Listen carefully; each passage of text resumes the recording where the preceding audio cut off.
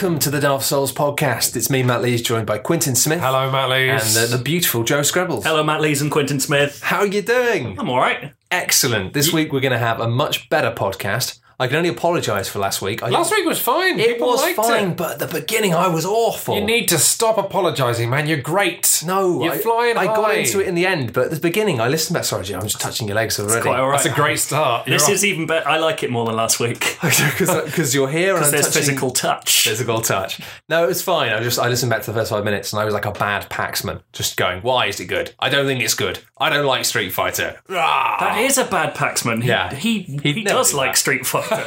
He loves it. He'd be like, tell me about E Honda now. I talked a little bit about this in the, not to dive into the game's paddling pool and get it all wet and sloppy. So Paddling pools early. are already wet. Yeah, it is. Unless, like, it's a dry one and you're wet, and that's weird. So I've been playing some Street Fighter 5, and I don't have much to say about it yet, aside from the fact that I think I'm going to learn how to play Chun-Li. She's got really good thighs. And the animation's all amazing. But the thing I find about it is really interesting, because you remember last week I was saying that Capcom have done all this stuff to make Street Fighter 5 feel like an esport, like a place you're going to be spending loads of time. Poking the story mode, the thing I find most amazing about it is it has a tonality that is completely unique of any Well, they Street Fighter haven't game done I've the ever single played. player of it right out, have they? They've just released the No, competitive they have released the single player. People are complaining because the single player is so thin. It's like a sheet of, tissue paper or something. It's very much like just kill 12 people, you've done it. Yeah, what you don't have is the training mode where it walks you through and drills combos and stuff, which it desperately needs. Yes. But the thing it has, Joe, you need to be Ken in this situation. I'll be Ryu. Okay. Okay, the opening cutscene is something along the lines of, hey, Ken, that was a great fight. Yes. Wasn't it good? Mm-hmm. I think we should both train real hard. Okay. I think we could be the best one day. Let me put on my gi. Yeah. I mean, it's like, but the thing that it does when all the fighters are just what happens next? Well, I'll tell you what happens. They have a fight. Shit. And Ryo wins. But when Ken loses, he's like, I'll beat you one day. And it's the thing that it carries. I mean, there are still some bad guys, and like M. Bison's weird crew is there. And a weird wibbly man who looks like he came from Nightmare Before Christmas. I couldn't even describe him. He's called Fang. You got to see pictures. But it generally creates this atmosphere that fighting is fun. If you lose, that's okay because you learn from it. And I swear to God, they are doing it to give the game a positive online community. Well, to try to, I suppose. To try, as a sort of bit of sleight of hand to try and be like, hey, those fighters you like playing as, they're all real nice to each other. So you should be nice too. We should all fight as friends. Work. I mean, I don't know if it'll work. They tried to do that in Hearthstone, didn't they? By being like, hey, let's not let players talk to each other. But no, people just...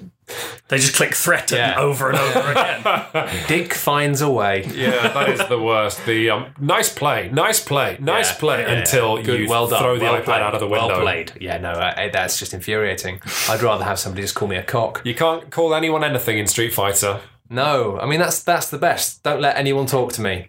That's like my motto. That's my middle name. That's why Splatoon's the best shooter ever made. I need to play some Splatoon. What I was trying to get to last week, because that's the main problem, is I was like kind of I was trying to interrogate you about what the game was like in the state of play, but it just came out as me going, why? What?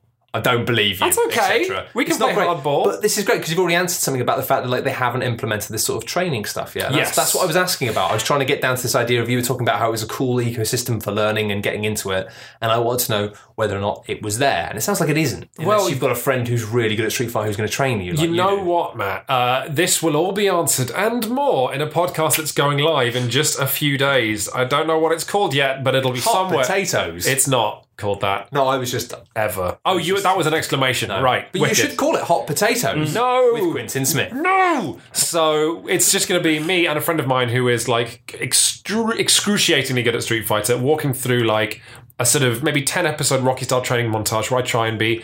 I've changed my mind. I'm not... Because you talked me down... You talked me from 10% down to 25% of the top players in the world. I'm going to go back up to top 10% of the players in the world. Top 10? I'm sure you're on 15 to begin with.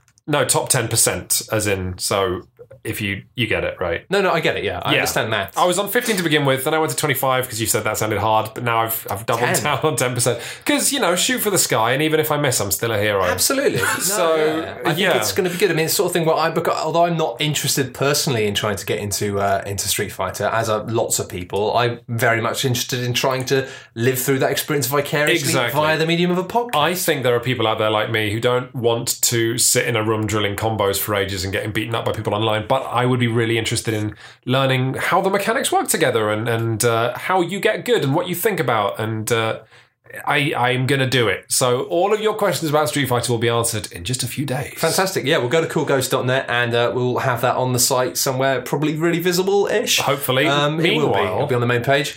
And yeah. Joe, though. Yeah. You said you've played or reviewed how many games in the last 2 weeks? I've played and finished, barring one game, I've played and finished 6. Okay, here's what I would suggest. Yes. This is your moment. Okay. This is your podcast. Matt and I, we're just observers. This is your podcast. Scrub special. Moment with you. It's the Scrub special, yeah. Okay.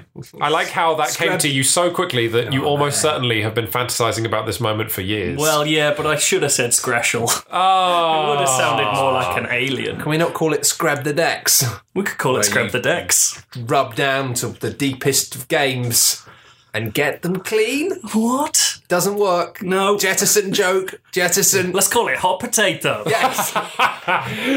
Oh, dear me.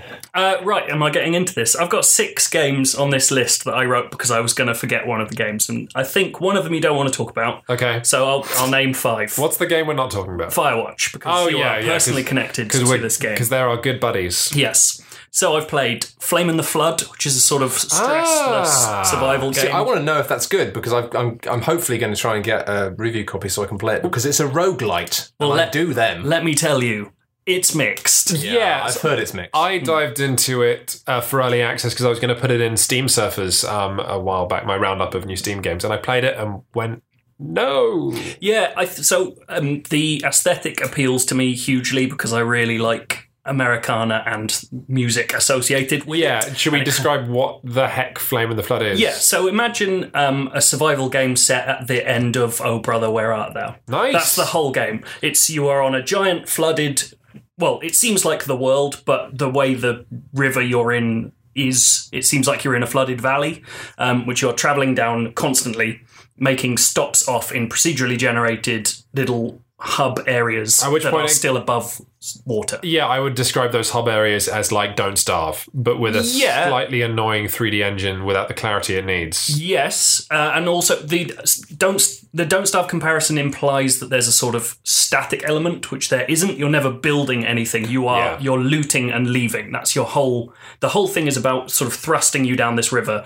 And actually the most effective way to play the game is to get stocks of everything you need and then just stay on your raft for as long as possible and then get off, get shelter, eat and drink and then set off again. So it has this quite fast-paced feeling for a roguelike survival game. Yeah, it's funny when you're blasting down the river as well. I remember sometimes you'd see locations like a church or something and you'd go, oh, I want to go there. But actually, because of the momentum of the river and where you place yourself, you just get shot past the church. Exactly. You get this sort of tiny action element, which is you'll see like a fork in the river coming up and you'll go, well, I can see that like down one end there might be a church down there which is good for shelter but not much else, and down the other one there's wilderness which can have really great stuff but also is wolf infested. So many annoying wolves. Wolves are fucking annoying. They will give you staph infections and lacerate you, and except never eat your dog who's with you the whole time, which is weird. So would be if you give someone a pet dog in a game, I don't think you can have it. There's plenty of dogs getting killed in games now. I suppose, immediately. Except actually, now that I think about it, most of the dogs don't die in Mad Max or Fallout 4.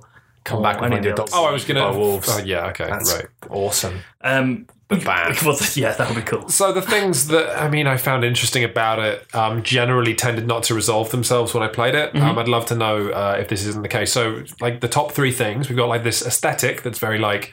stylized, angular people and places, which I kind of got tired of relatively quickly because it didn't do much with it. No, I think it I think the general feeling of the thrust of the game is to build a survival game in which you don't feel constantly stressed. Yeah, which is my problem with survival in general. Is Don't Starve is I love Don't Starve, and I find it actually quite therapeutic, but sort of it's that thing where if you're so left wing, you go around to being right wing. Yeah. It's like it's so stressful that it becomes therapeutic trying to deal with like it. Super Hexagon almost. Where exactly.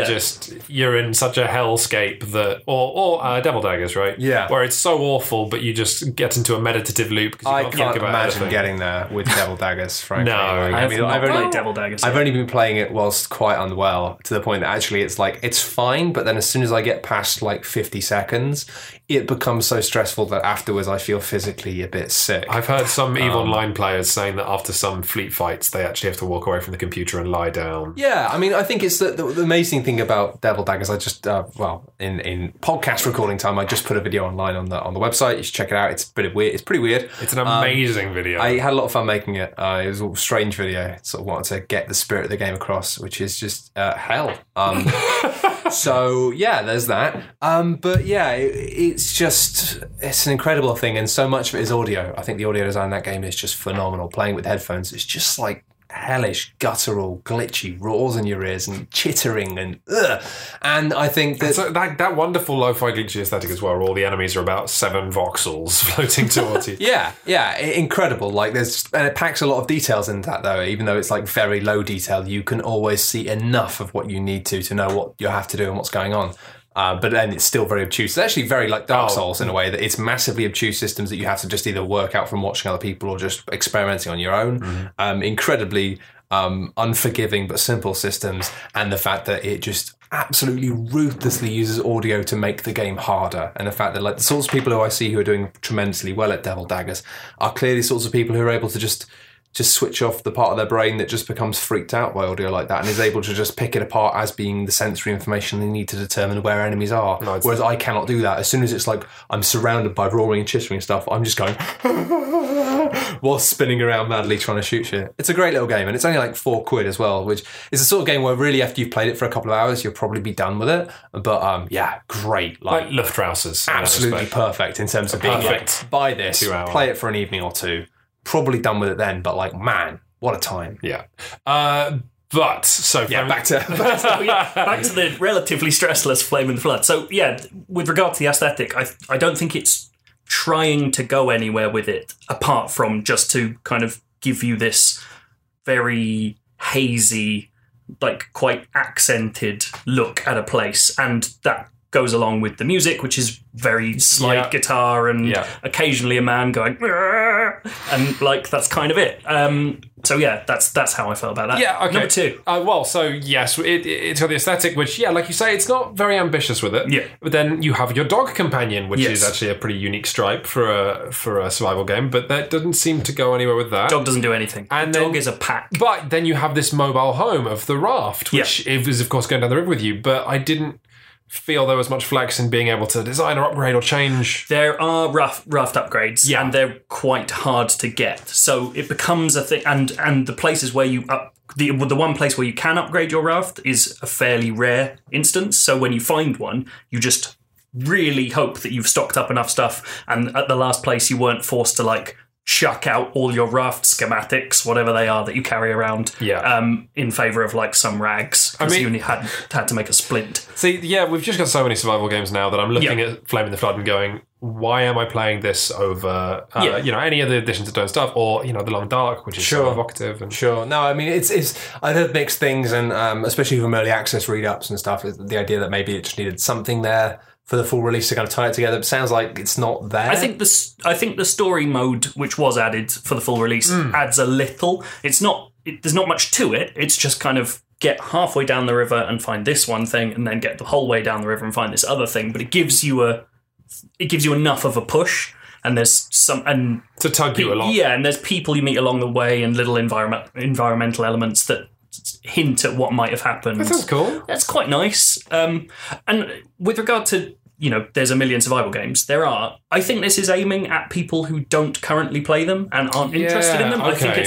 I think it's demographic. I like kind of roguelike-y things, but I'm not a big survival Well, then game. maybe this is you. Yeah, I'm going to give it a go. Fit. I think it's very pleasant, but it's just not, like you say, it's not deep. It doesn't go far with it. I'd say something weird about the aesthetic, though, and it might just be me, but I feel like in the same way it kind of happened with pixel art and its resurgence, I feel like there's just been a barrier that's literally in the past month has just clicked in my head of being like, it's gone from being like these kind of games that are almost done in a kind of loose, angular, Instagram-esque coloured style.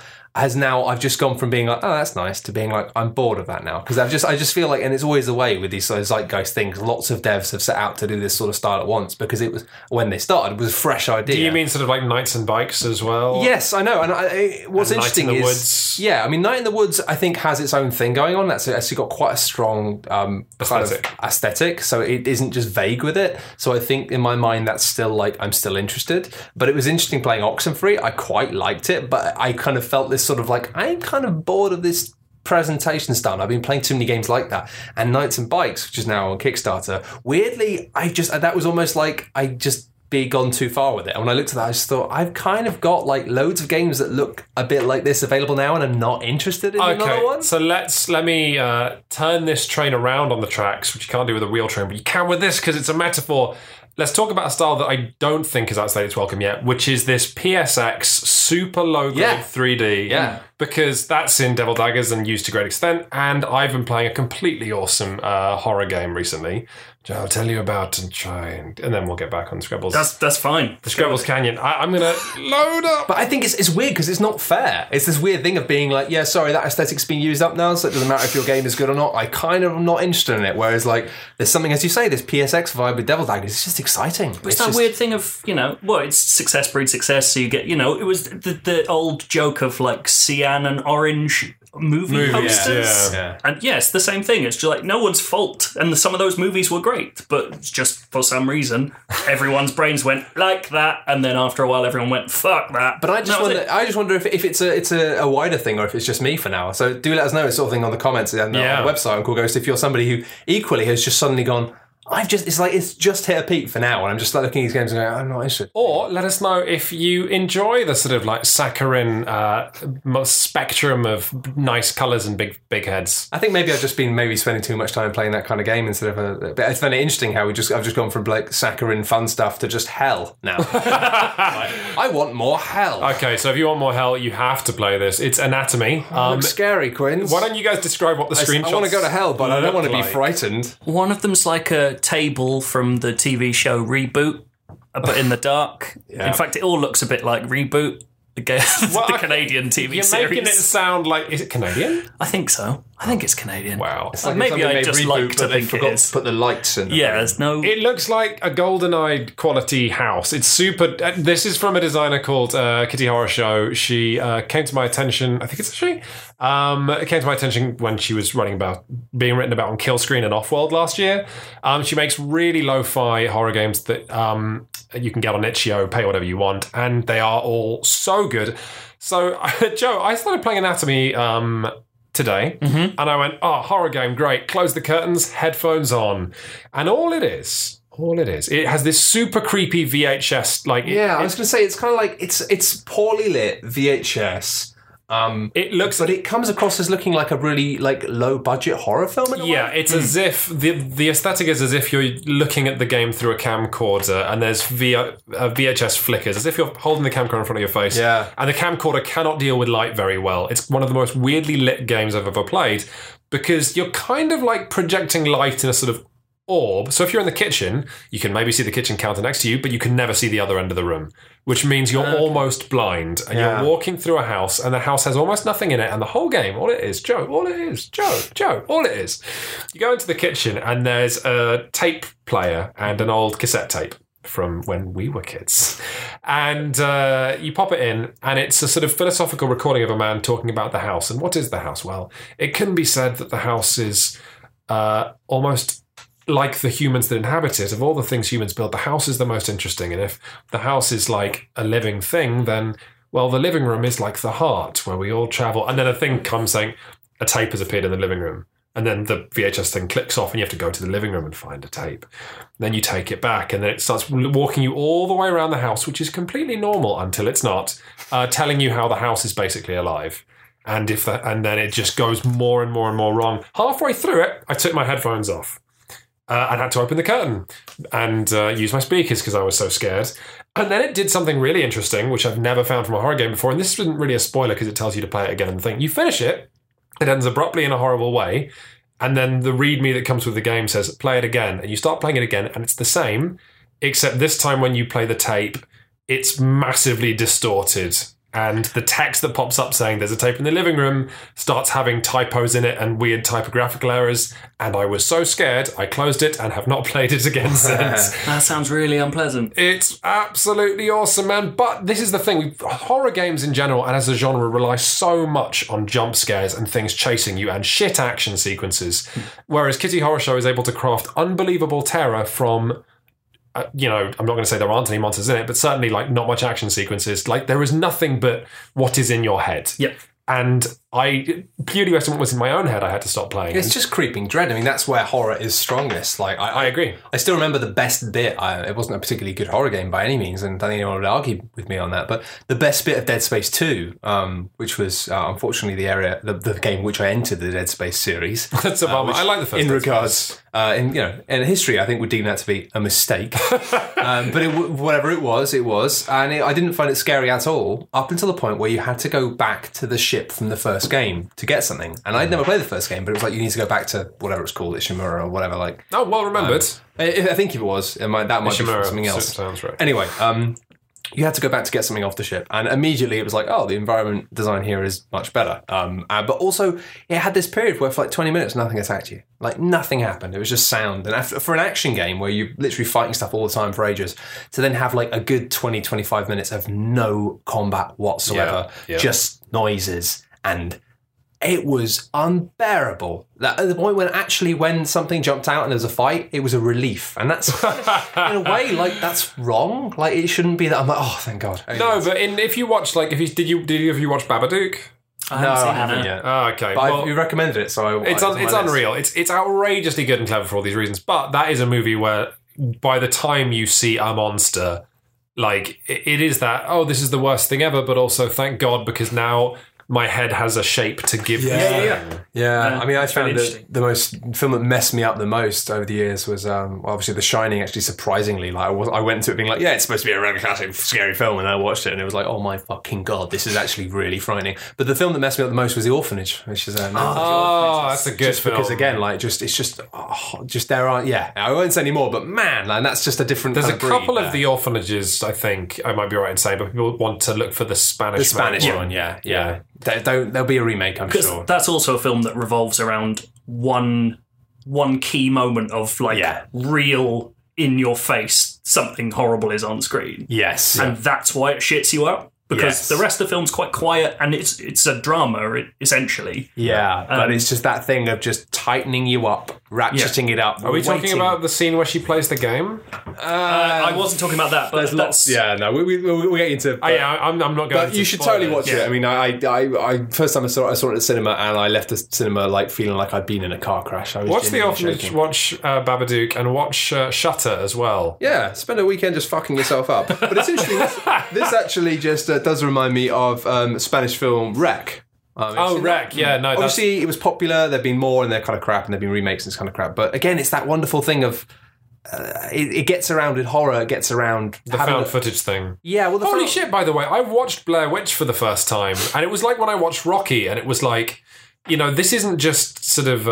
This is actually. This isn't a cliche. It's like, holy shit! All other films that have done found footage have never been as good as Blair Witch. Yeah. Like, have you seen Blair Witch? I have not. The ending is one of the worst things I've ever seen. I genuinely don't want to watch it because I think it's going to frighten me too much. But but again, I think that's a clever thing. The clever thing about Wreck and found footage films in general, when they started doing them, was it was cheap. And if you're recording with a camera, like a VHS camera, it means that things you don't need the special effects to look that great. And it's cool to see that basically reflected in this, of being like, if you make things look a bit fuzzy and the lighting's bad, then it means it tricks the brain. You don't spend your time going, God, this looks rubbish. You just you get into the vibe. Yeah. It's very powerful. I want to... carry on. I want to push things back towards Joe, not because this conversation isn't awesome. You just want more Joe. But because I said this was the Screbscast. I'm going to follow on from this conversation incredibly neatly. It's going to be great. Have either of you played Layers of Fear? Yes. What did you think of Layers of Fear?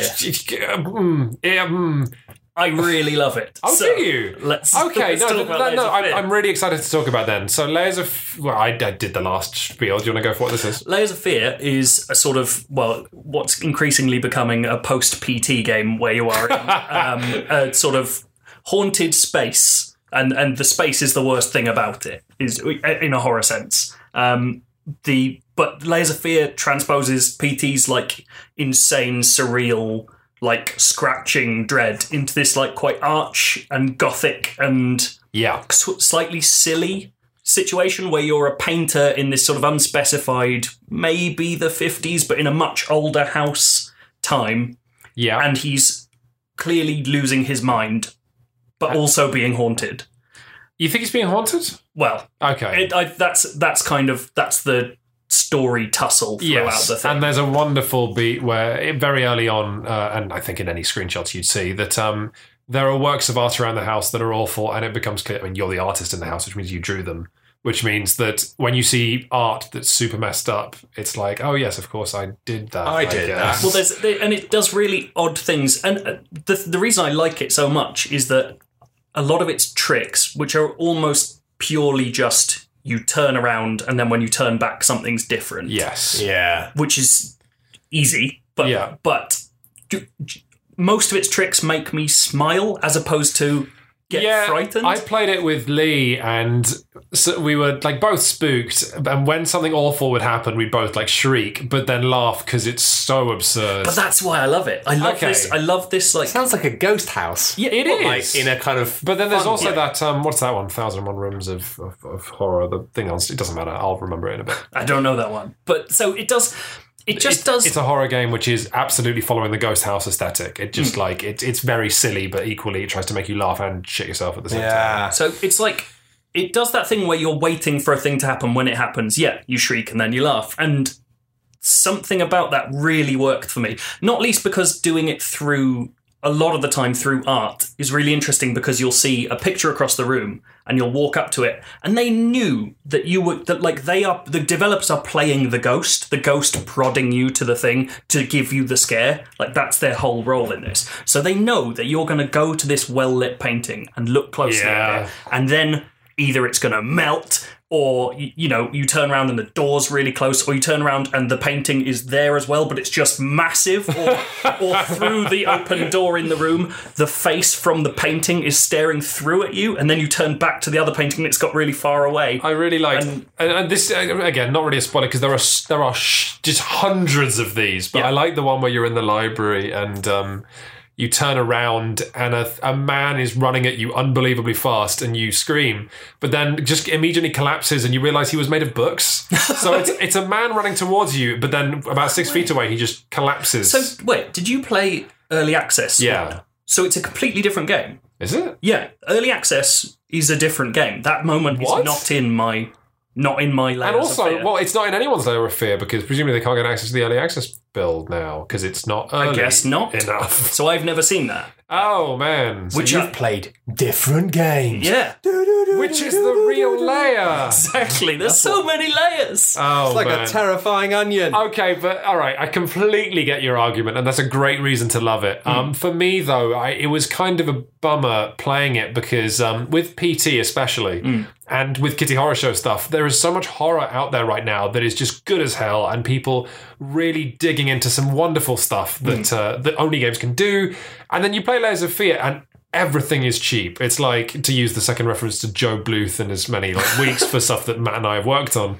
It's the Joe Bluth of horror games, of just like, you look around and the thing has disappeared. I mean, I like that. It's fun and it's scary. Because I'm thinking about that, and it's really interesting hearing you guys talk about it, because it sort of reminds me of an element of horror. I'm not really too au fait with horror, to be honest. Neither am I. But I have found that there are different types of horror experiences. There are things where you genuinely sit there and go and get scared. But I've had a couple of times watching horror movies round with friends where there's almost like the campy horror of it not just being like, oh, that made me jump, but of, oh, that made me jump, and then you laugh, especially with people. Like there's an incredible live show, which I won't say anything about because that's kind of the point, but I saw Ghost Stories. Oh, I've seen that. Yeah, and like, again, that was for a lot of that, the fun thing was it would, scenes would end with something really scary. Yeah, until everyone go, the end is like one of the most, I still get shivers to this day thinking about it. I'm shivering right now just thinking about it. Fucking hell. But I mean, it's really worth seeing if you can get tickets when it's on. It's in London, It's amazing live show. Nice bit of sleight of hand in it as well, yeah. It's just wonderful staging. It's some great stuff. But again, it's that there is something kind of fun about being like, you looking for the jump, and then you knowing where the jump's going to happen, and then something obvious happens, and you kind of get a bit scared, but then you laugh. And I think there's actually, I mean, obviously Ghost Stories is more than that, and that's why it's amazing. But I think that is a kind of horror tradition, which maybe video games often, when they try and do horror, they take it a bit too seriously. I don't think they take it too seriously. I think there are just different stripes of it, right? Yeah. I think what you guys will play and enjoy is different. But for example, one of the reasons, do you play Soma? No, and I'm fully. Soma is amazing because we talked. I've never mentioned this in the podcast before, but we talked about how, like, when we talked about Soma ages ago, I said, "Oh, it'd be amazing if they could just make it so the enemies don't attack you." They've got that now. Somebody's literally done that as a mod. Oh, really? Apparently, the game, people have played it like for the first time, and they've done it with that, and they say it's still quite scary because these things are just walking around and they're terrifying to look at. That's interesting. Yeah, there are certainly some beats that turns it into an absolute ghost train. That's great. But so the interesting thing about that, and the reason I had to publicly apologise for being like, it's a bit too similar to that last stuff on Cool Ghosts, is that by the end, the psychological horror, what we were talking about before, that absolutely not laughing, creeping, oh God, let me think about this for a moment, is so bad and so well crafted. Like, Layers of Fear, I guess, disappointed me, but that's not a thing against the developers. It's just right now I'm looking for stuff that will truly unsettle me. Yeah, it won't do that. Like, so again, another thing I liked about it is that it doesn't rely on jumps. It's not doing the you're looking for a jump. It just does sometimes subtle, sometimes completely unsubtle changes to your environment. So it's just keeping you spinning around, looking at new things. That sounds different from early access, because early access by like an hour in was a jump scare every 30 seconds. There are jumps in there, and the worst thing it does is it straight rips PT's Lisa. Like, there is a manky lady who grabs you from behind, and there's like weird squelchy noises, and then you appear somewhere else. Like, that sucks. And they use that like 4 times, and it's really irritating because some of their stuff is so inventive. And the bit that really cemented it for me, and I have no idea if this was present in the early access, there's a bit where after all of this sort of surreal, like, things have appeared in the wrong place and ceilings have disappeared and they go on forever. It's a mad uncle fucking around. Yeah, exactly. Isn't it? There's one bit where you go to a basement and all you can really see is sort of covered crates and broken chairs and just shit. Clearly this family has just chucked all this crap down here. I remember that basement, yeah. Okay, and there's a piano at the other end. Yeah. And you obviously go up and go, and it starts playing this quite gentle piano song. And you turn around and all that's happened is gravity's turned off. Wow. And for about 30 seconds, everything in the room just floats. And there's this quite nice piano tune, and you walk around, you just push a crate and like move a chair around, and nothing happens. And it's not scary, and it's not designed to be scary. It's just a moment. It's just a moment of like weird beauty. That's great. And then after the piano song finishes, everything goes clonk, and you walk out, and there's a new door. And I think that's wonderful. Like, there's a satisfaction in the tricks they're pulling on you that I find really pleasant. Like, it feels like the developers are having fun with you. Well, that's why what I loved about the Stanley Parable is, like, obviously I like the writing and I like the ideas, and when it got super meta it was fun, but actually sometimes it was just like you immediately got what was happening, and then you just thought, you just felt like you were going along for a fun ride with something, and you're like, this is cool, I like this. Yeah, and one of the other games I played this week was Dr. Langeskov, the Tiger and Terribly Cursed Emerald, which can't really talk about too much without ruining it for people. It is really important to make sure you leave with the correct emerald. Yes, absolutely, yeah. Because otherwise you don't get the good ending. Exactly, you need the terribly cursed one. Yeah. That's a great little game, though. I enjoyed that a lot. And just, although weirdly, I got my girlfriend to play it afterwards, and on the second playthrough, there's an element that's added. Really? Just a very small thing, but I'm watching someone and going, oh, I hope you have the same experience I did. Totally ruins it. If it's someone's first playthrough on the same account, totally ruins it. Interesting, really odd. Well, I suppose people don't expect that, especially on Steam. The thing I think that is most interesting about this, and I guess this is kind of damning to say this, but what I think is most interesting is that when they sent it to streamers who they knew would, push the game out to God knows how many people, they customized the build for every streamer. Not for everyone they sent it to necessarily, but like for the biggest names, they made a custom version of the game for that streamer, which obviously would have pushed it. It made it unique and interesting for people to watch, and I think that was just the smartest marketing. What did it do? I couldn't tell you. Okay. For a couple of reasons, but yeah, mostly I don't know. That's really weird. But to me, that's another game that. Yeah, as you say, has that satisfaction of... Yeah, you kind of know what's going on and you're just along for a ride, but you kind of feel like you're having fun and they know that. And yeah, it's kind of strange to have that relationship, like where almost... I mean, obviously that's the whole idea of a game. Okay. Dev makes a game and they want you to have fun, then you have fun. But it's different. It's like a shared experience. It's almost like role-playing in a way. If like you feel like you're in a room with somebody else and they're kind of nodding you and going, and you feel like there's someone almost there you can turn around to and go, oh, very good. I know what you're doing here. All right, yeah. Man, to continue looking down from my ivory tower and be like, I like horror that's serious. I like Dr. Langskov's thing. A cape. because I can't play that without... Like, for me, Dr. Langskov is and this is unfair because it's a whole team of people, but it exists purely to show me what part of Stanley Parable was William Pugh. Yes, yeah. And what part was Davey. And then playing Beginner's Guide, and then... it is incredible how clear the dichotomy is between those two. It's really unbelievable. Strange. But for me, and Dr. Langskov obviously was a free game and not necessarily their big project, but like...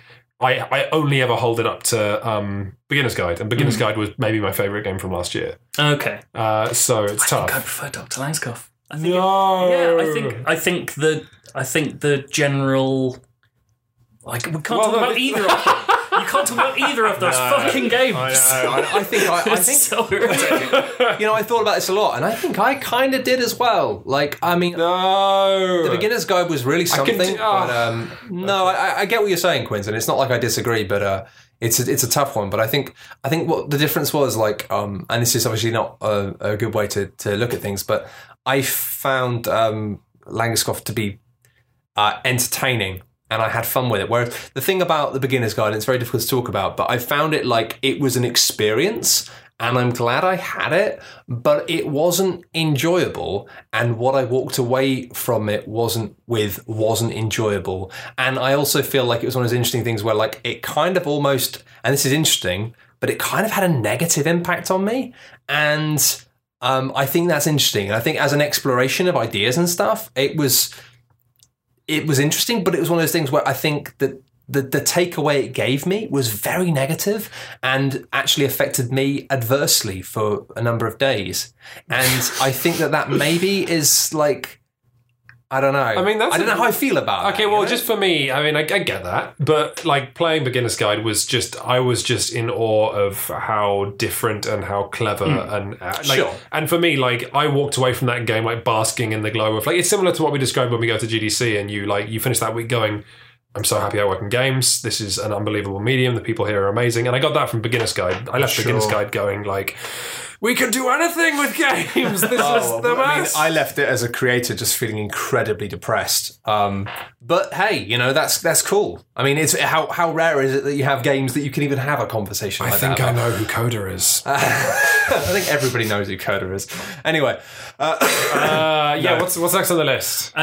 Well, to swing right to the other end of things, Far Cry Primal. Oh man, yeah, I actually saw you'd reviewed this. I could not believe that game was out. I know, it's weird, right? Like, honestly, it was one of these things where I'd seen it kind of like, this game's coming out, here's a preview, and then suddenly it's like, it's out already? Like, they are really popping them out. So we know it's average. Yes. What's the best bit? The best bit is being able to ride a saber-toothed tiger that you've tamed. Like He-Man! After it killed tons of your tribe members, being able to go out and have a you have to have a fight, like a boss battle, over the course of 3 in-game days to tame this thing, and then it's yours for the rest of the game. And that's awesome. Exactly. That was the point where I was like, Far Cry Primal's really doing something, and then it did nothing else. I did love you. I think I read your review, and I think I did read your review, and it was that thing of talking about how it's like, when you just burst through some trees on your saber-toothed tiger, and then like all the enemies who are shit enemies just run away because they're terrified.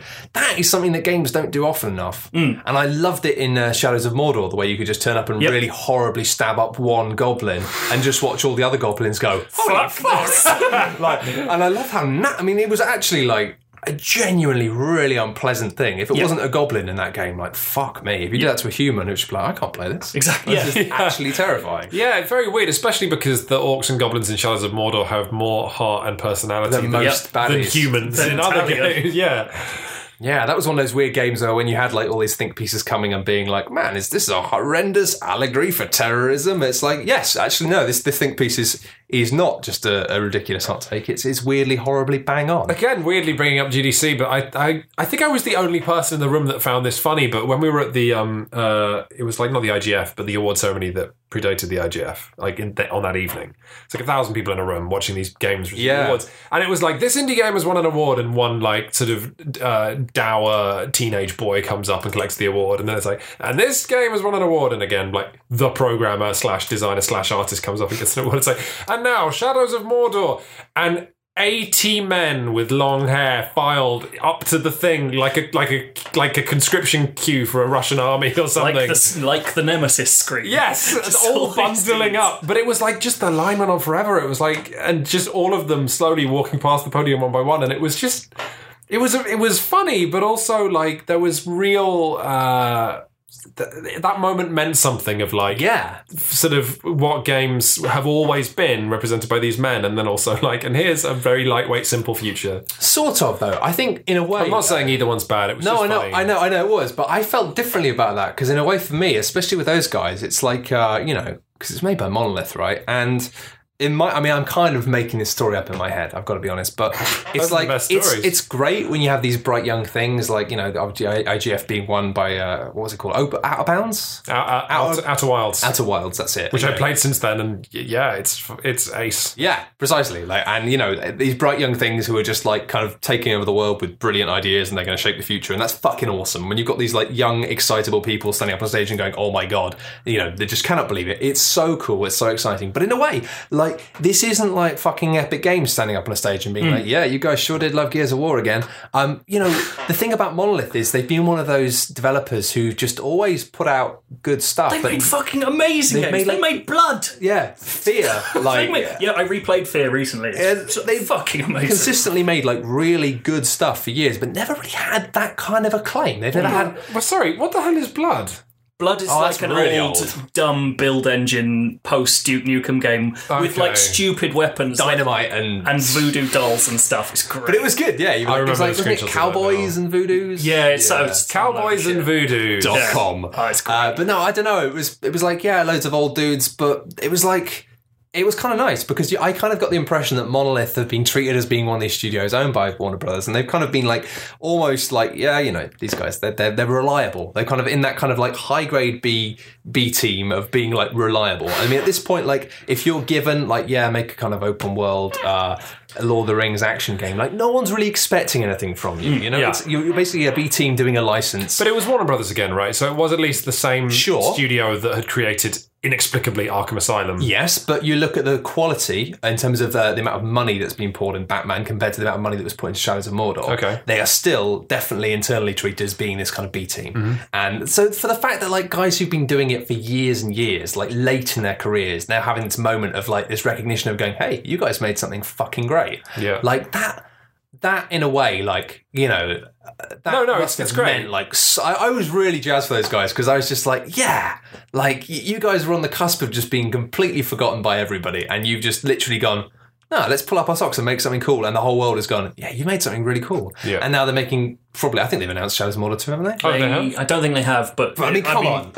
if they're not making it. And hopefully, they're going to get like a more Batman-y budget, and they deserve that, and it's cool. Well, it's weird. You run the risk of making up a narrative for a studio, but the thing that I look at with Monolith, well, the thing I look at with Monolith is when you play Fear, those like everyone talks about the AI in Fear to this day, and going back to it, you're like, holy shit, it is really weirdly like ahead of the curve and ahead of most shooters. Like playing Far Cry Primal, no one acts like the guards in Fear in that. Yeah, no you should go back and play Fear, man. Yes, good. Have you ever played Fear? Yeah, I have, but I didn't like it for some of the same reasons we covered. It's a crap horror game. It's a crap horror game. It's it's a horror game with a gun, which means either you'll be able to shoot anything that comes at you, which isn't scary, or you won't be able to shoot it, but it will cause you no harm, which is also not. Well, scary. that's the middle ground though. I loved it when you got to like the fucking weird troopers on the walls. It was like some psyop shit. Like, oh no, see that's not. No, this is Layers of Fear again, right? It's just like me looking at this going, no.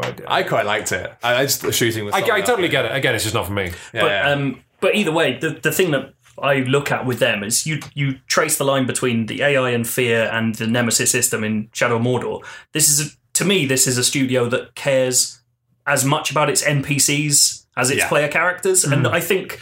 If that is the case, and if I'm not just making shit up, and maybe it's completely different groups of people who made those two games, but to me, that's like, here's a company, here's a studio being given shit to make, and imprinting something of their own philosophies on it all the way through, and I think that is worth celebrating. Like, the idea that there's these giant groups of people who are still trying to make, like, things according still trying to do something that is almost a lost art, like the idea of like everyone else has just given up on AI, like everyone's going, you don't need to do it really, like you can just fudge it, like just make it so enemies pop their heads up and then you shoot them. But they always they've stuck to it.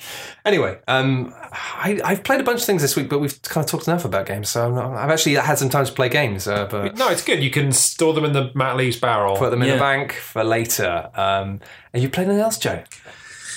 Oh man of many games. Let's just have a quick Let's pop the phone out.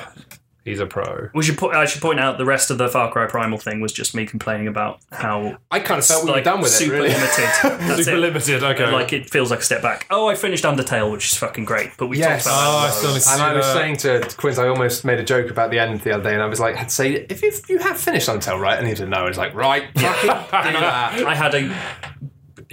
It's a thing, right? Yes, and I had a very specific route to the ending I got, which I will talk to you about privately, which is really interesting, and the way it allows you to finish that game, especially on a first run, is really cool. Did you not kill anything, right? I did not kill anything, so that it's slightly spoiled by the fact that I knew that I should do that. Well, but at the same time, it's kind of annoying though that you have to, that if you cock up once, then you cannot get the interesting ending on your first run, which is so annoying because really playing it again, that's a big ask. Well, that's it. Like, and I do really want to do a kill everything run. Oh man, I couldn't. Have you seen the effects? I haven't. Just watch the YouTube videos, and honestly, it's one of those few things where like it's amazing to have Let's Plays of it, because just find a Let's Play without any commentary. Yeah. No commentary. My two favourite words on YouTube search. Honestly, I couldn't live without it. But just find that and just watch some of it, because honestly, you'll watch a bit of it and you'll think, I can't do this. Like, it is so unpleasant. I can imagine. Like, you just go into towns and there's no shops or no people there because you killed them all. Yeah. Like, you've already fought them. Ugh. Okay, let's wrap this one up with a couple of questions. First, we've got a question from Vincent Stroll. Or Stoll, even. No Stroll. No, I'm reading the angle. I'm reading the questions here at a quite unlikely angle. Anyway. Matt is sort of like twisted like an artist's model, because he has to face the mic but also look at the monitor behind him. So, he's doing the paint me like one of your French girls pose. I am. But vertically. Yes. Paint me vertically like one of your French girls. Like one of your lopsided girls. You've got a harder challenge here. Okay. Have you ever made a game unnecessarily hard for yourself, e.g. by playing on a higher difficulty or by refusing to use certain tools the game gave you because the other way seemed like cheating? I, for one, took 3 years to beat XCOM because I couldn't bring myself not to play it on Iron Man. Nice. I think the very first episode of Dark Souls has me talking about the period of my life where I played everything with hard on.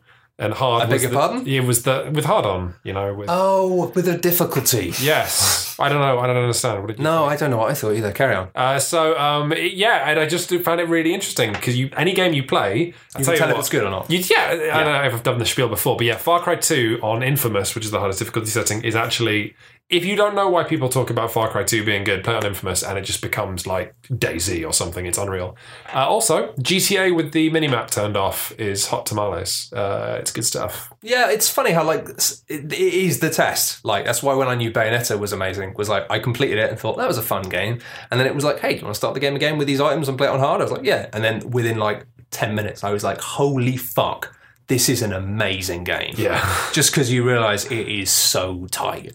And that's why I always have no respect for anybody who says, I always play games on and complete video games on hard. It's like, well, who says that? You do get people on the internet being like, it's like a pride thing for them. They think themselves as being good at video games, they always play them on hard. It's like, no way. Like Mass Effect games, for example, I'm just like, until the third game where they actually had combat that was fun, it was just like, easy. Like, I don't want to get stopped. I don't want to slow down. We talked about this last time with Pillars of Eternity. Yeah, you know, I've been playing more Pillars of Eternity. I won't talk about it yet. I'll talk about it when Jim's on sometime because he's a fan and I'll get further in and we can have a conversation. But anyway, I've been playing that with like super dad mode and it's hilarious. Dad mode. That's not what it's called, but it basically is just like, you don't have time for this, do you? So let's just speed you through it. What about you, Joe? You played anything with hard on? Well, I've definitely played games with hard on. The thing with hard ons, the thing that's interesting is the certain tools, refusing to use certain tools the game gave you, which is it's not for the same reason, but I played through Monster Hunter 4 never changing my weapon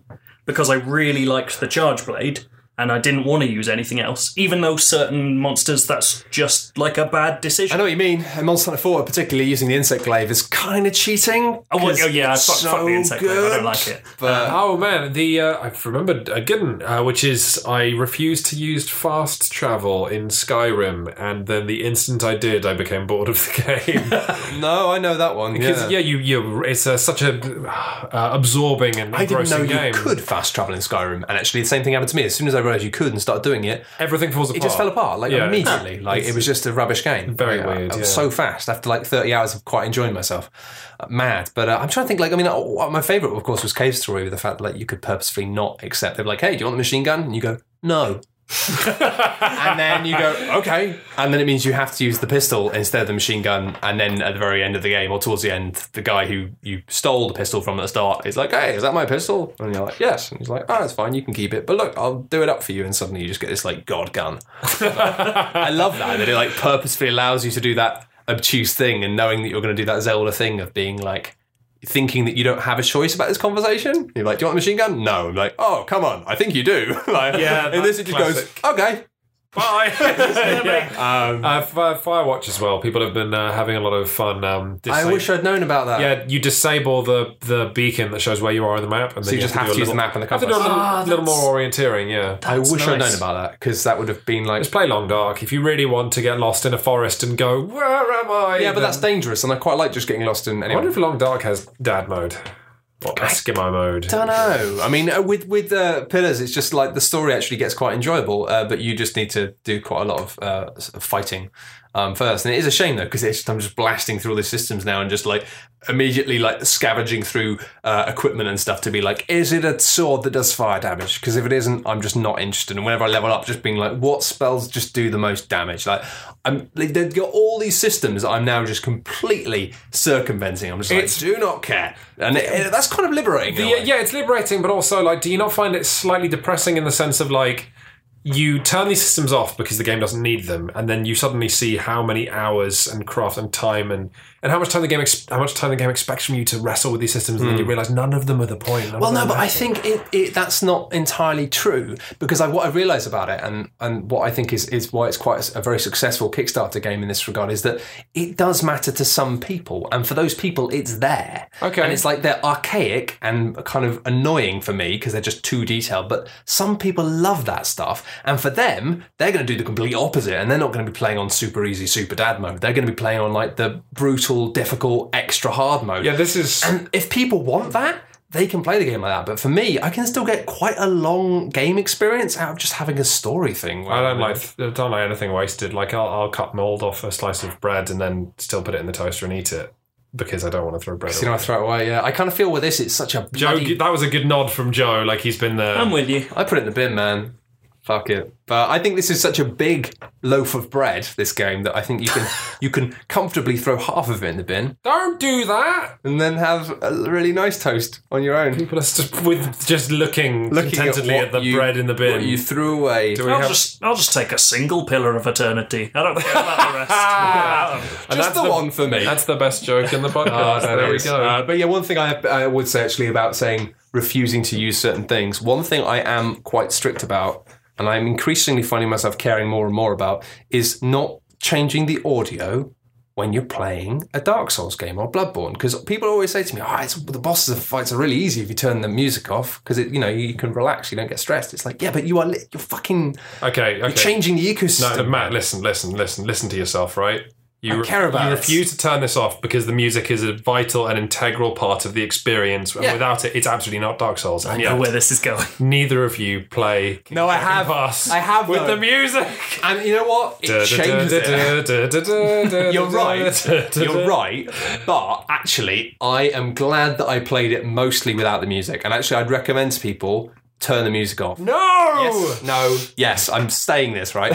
What I'd say is, play it with the music off, and then when you're almost done with it, when you think, I'm kind of had enough of this, switch it on and play a little bit with the music on, because it's fucking hilarious. But because what, you assume it's so much darker? Well, yeah, in mine, it was like me playing it silently, like with the sound off, just playing it like, whilst half watching TV and in the same room as my partner, and just getting so wonderfully engrossed and stressed about the life of this fucking group of people and this trying to keep this tribe alive. And now I've played it like on Steam with the sound. You're spot on. It's this ridiculous thing if you just have this like really tense meeting and then you just say, and you say, I know the boy didn't mean any harm, but he must be killed. And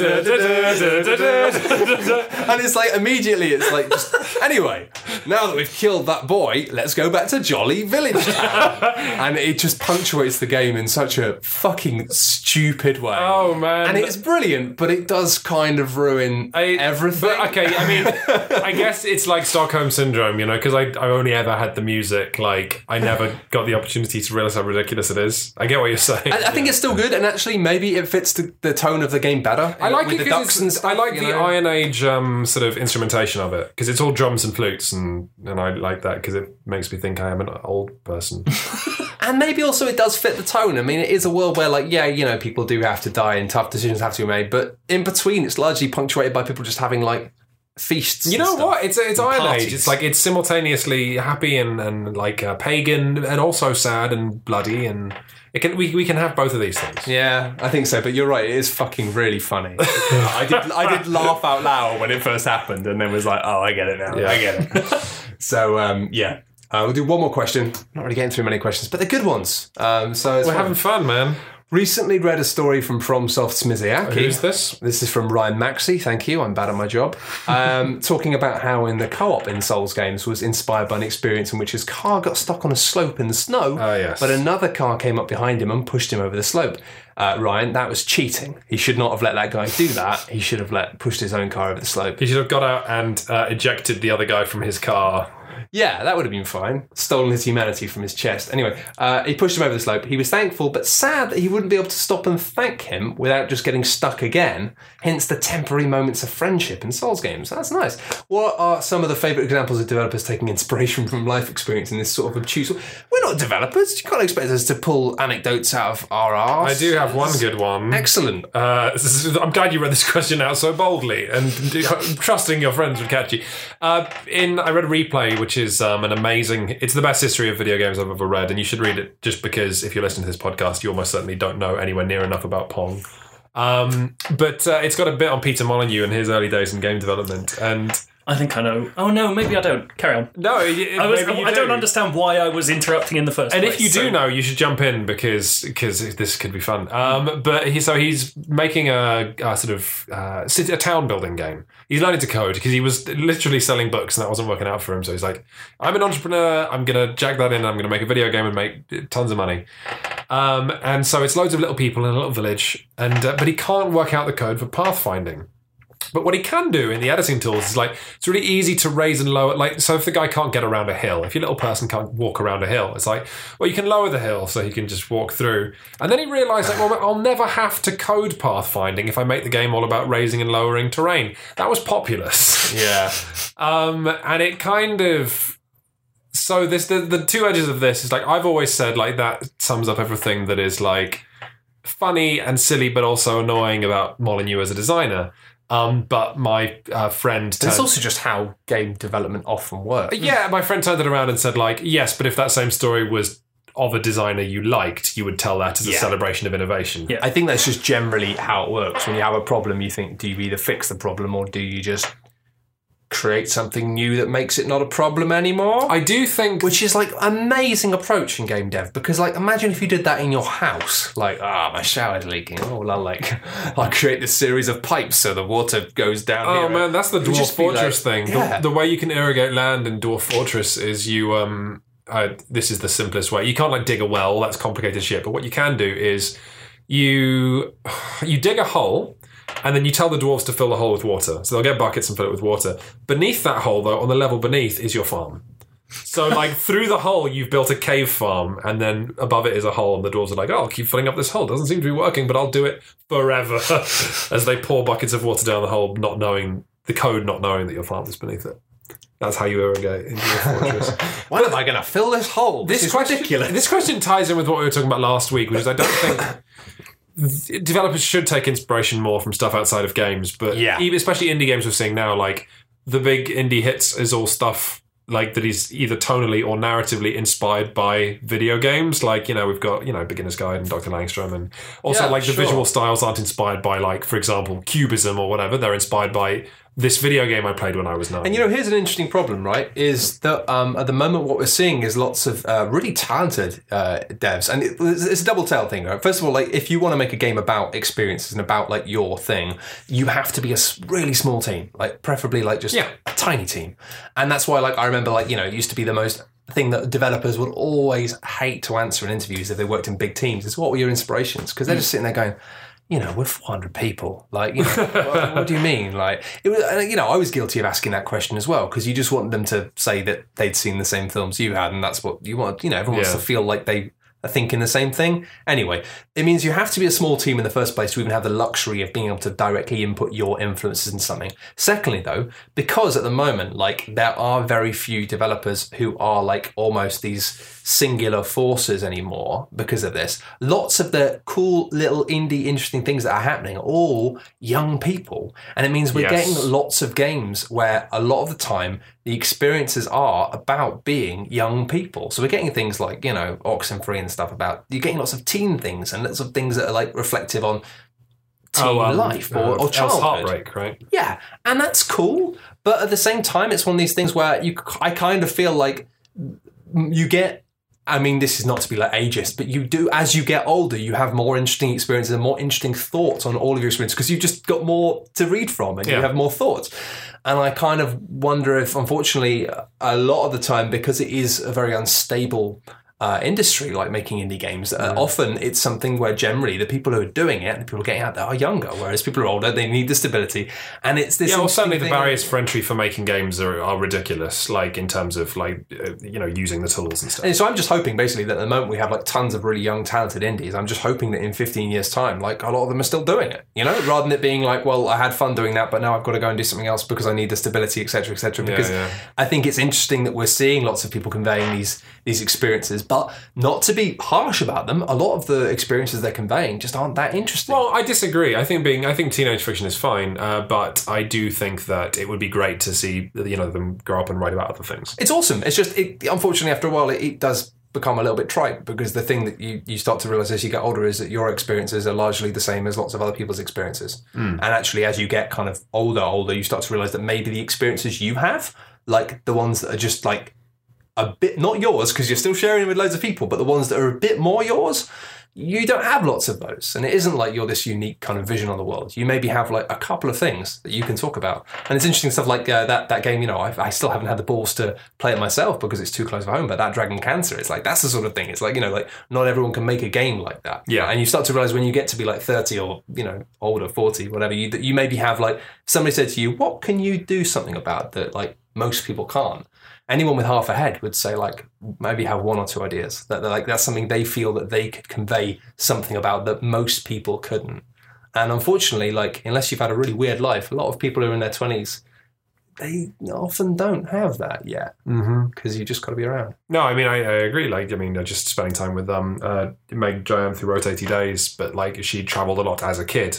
And, has a background that isn't, sort of like trad, straight white male as well. And all of that is in 80 days. Like, yeah. And obviously she's a phenomenal writer as well. But, it's just an example of of the results you can get when you pull in experiences that are outside of what is traditional in games. Yeah, everyone has that thing. That was all really lovely. Can I tell a story about Peter Molyneux and baked beans? Yes! Do you know this story? No. I'm stealing both this story and the observation about it from Rich Stanton, so go and look it up if you want to read the actual really well-written version of this story. But apparently, when Peter Molyneux was starting out, well before he got into, even the popular stuff, he had a company called Taurus, and Taurus, part of their business was exporting baked beans to the Middle East. I love this story already. Yeah, no, I know this, but it's great. Commodore wanted to talk to a networking firm, I believe, called Taurus. And unfortunately, they picked Taurus and got in contact with Peter Molyneux and offered him 10 Amigas. And apparently, at this point, he said... he had an angel on one shoulder saying, tell the truth, and he had a devil, a much bigger devil on the other shoulder, saying, I believe the phrase was, get the machines, apologise later. And apparently that's how it started. That's how he acquired the computers? He lied, said he was Taurus, got Amigas, and started working on them. And that's how Peter Molyneux's here. And if we were to extrapolate from that experience on the life of Peter Molyneux, it's that exaggeration and lies are a key part of how he makes games. Oh my god. And that's amazing. The thing we should also point out, if people haven't seen this, not the latest Humble Bundle, because there's a new one with Sun Sea that looks pretty good to me. But there was a bundle put together, and all the proceeds, or most of them, were going to the guy who won Curiosity. The guy who was the god, yeah. Really? Yeah, so they would, because he won Curiosity and should have been a god and goddess in this life-changing experience. Obviously, Peter Molyneux failed, and there's that unbelievable Simon Parkin interview with the kid who won it, who's Scottish and sort of not unassuming, but yeah, clearly. I thought it was Wesleyan Poole. Oh, no, you're completely right. It was Wesley. I'm sorry, Wesley. But yeah, so now there's a bundle. Which is going to give him like 10 grand He's or something. in Eternal Cynic. Hero as well, I think. Yeah, Eternal Cynic that I am, though. I remember it the first time when he first got announced that he'd won Curiosity. And I thought, and when the video message said, like, the prize that you've won is priceless, I immediately thought, oh, well then it's going to be worthless. Because that's just how I look at it. And I'm like, right, so it's not money, which means Molyneux's priceless is probably worthless. And it's turned out to be pretty much worthless. I love that even he doesn't care. They're still trying to kind of wheel him on as being like, yeah, no, like, we've patched it up with him now, and we're gonna still make good and stuff. And he's just like, I don't care. I really don't care. He's like, I'm just done with it now. He's like, I was upset for a while, but now I just don't care. And it's just like he just doesn't want anything to do with it. It's like he sounds like a really good kid. It's like the end of some high school drama where, like, the kid who no one liked but had something to offer got taken in by the bad kids, and then actually he made better friends out of that, and so he's gone with them, and now the bad kids are like, oh, we can get you in. He's like, nah, I'm just done with it. I'm in not a hero now, mate. Yeah, it's a game that is finished. Oh my god, what a journey we've been on this episode. We've done horror, kids, movies. It's been great. It's the Horror Kids movie special. Hot Potato Podcast. Thank you for listening to the Hot Potato Podcast. If you've really enjoyed this, you can do a bunch of things. You can go to, we haven't said this in a while, but you can go to iTunes and give us a little review on there. Write us a little thing, click on the little star button. Obviously, the 5 is the one that you want to click on because, You just do. And yeah, that's good because more people who haven't heard of us might click on it when they're bored listening to a popular podcast. Crazy thing though, Matt. If people write text in those review boxes, it massively weights the discoverability of our podcast. Does it? Yeah. So what they want to do is give us 5 stars and then talk about when they were most disappointed by Peter Molyneux. In the little text box. Also, if you want, if you're just craving more video and podcasterly nonsense, if you want to see my Street Fighter podcast, becoming the best. I'm changing it again. I'm going to be the best Street Fighter player in the world. Oh my god, Quinn! Come on, that's just not even realistic. If you want to find out whether I succeed or not, you'll find all of that on coolghosts.net. It's a great website. It's by coincidence our website that we run. That is funny, isn't it? But you should check it out. It's the home of Darth Souls. I really need to get used to saying things like this without joking inside of my bed. It is the home of Darth Souls, and also currently a completely awesome Invisible Ink playthrough. Yes, God, that's unbelievably still working. Anyway, it's crazy. Where can people find more Joe? Do you have? Can we reveal the Hot Joe news? We can't reveal the Hot Joe news. I've got Hot Joe news coming. One day we'll talk about that. You'll have to come. You'll have to actually. Swing by. When's this coming out? That's going to make it sound like he's joining us, and he's not. Unfortunately, no, I'm not. When's this coming out? Next Monday. Fuck it. I'm going to IGN. I'm going to be news editor. There we are. That's Hot Joe news, and I've got a podcast called Chat Very Good. You have. Hopefully you're going to be in London more, so we'll have you on Darth Souls more as well, which will be awesome. But so do all of those things in any order that you wish to. And also, if you really, really do like Darth Souls, then you could consider supporting us on Patreon. Do you think, listening to 71 episodes, is it now? 71, do you think, if, dear reader, you have got $1 worth of enjoyment? That's like a few cents an episode. If you think that is fair and just, you can support us at patreon.com/coolghosts. Yeah, we definitely appreciate it. $1, and then you're done. You're off the hook. He's a cheap man. Anyway, thank you so much for listening to the Potato Special, and we'll see you next time. Potatoes, unite! Hey! So hot! I thought... that was rubbish. Let's do it again. Potatoes, unite! Hoorah! You said do it again, but we didn't know what we were doing again. I didn't tell you. It's a surprise. Don't edit this. Keep it all in. Okay. Bye. God.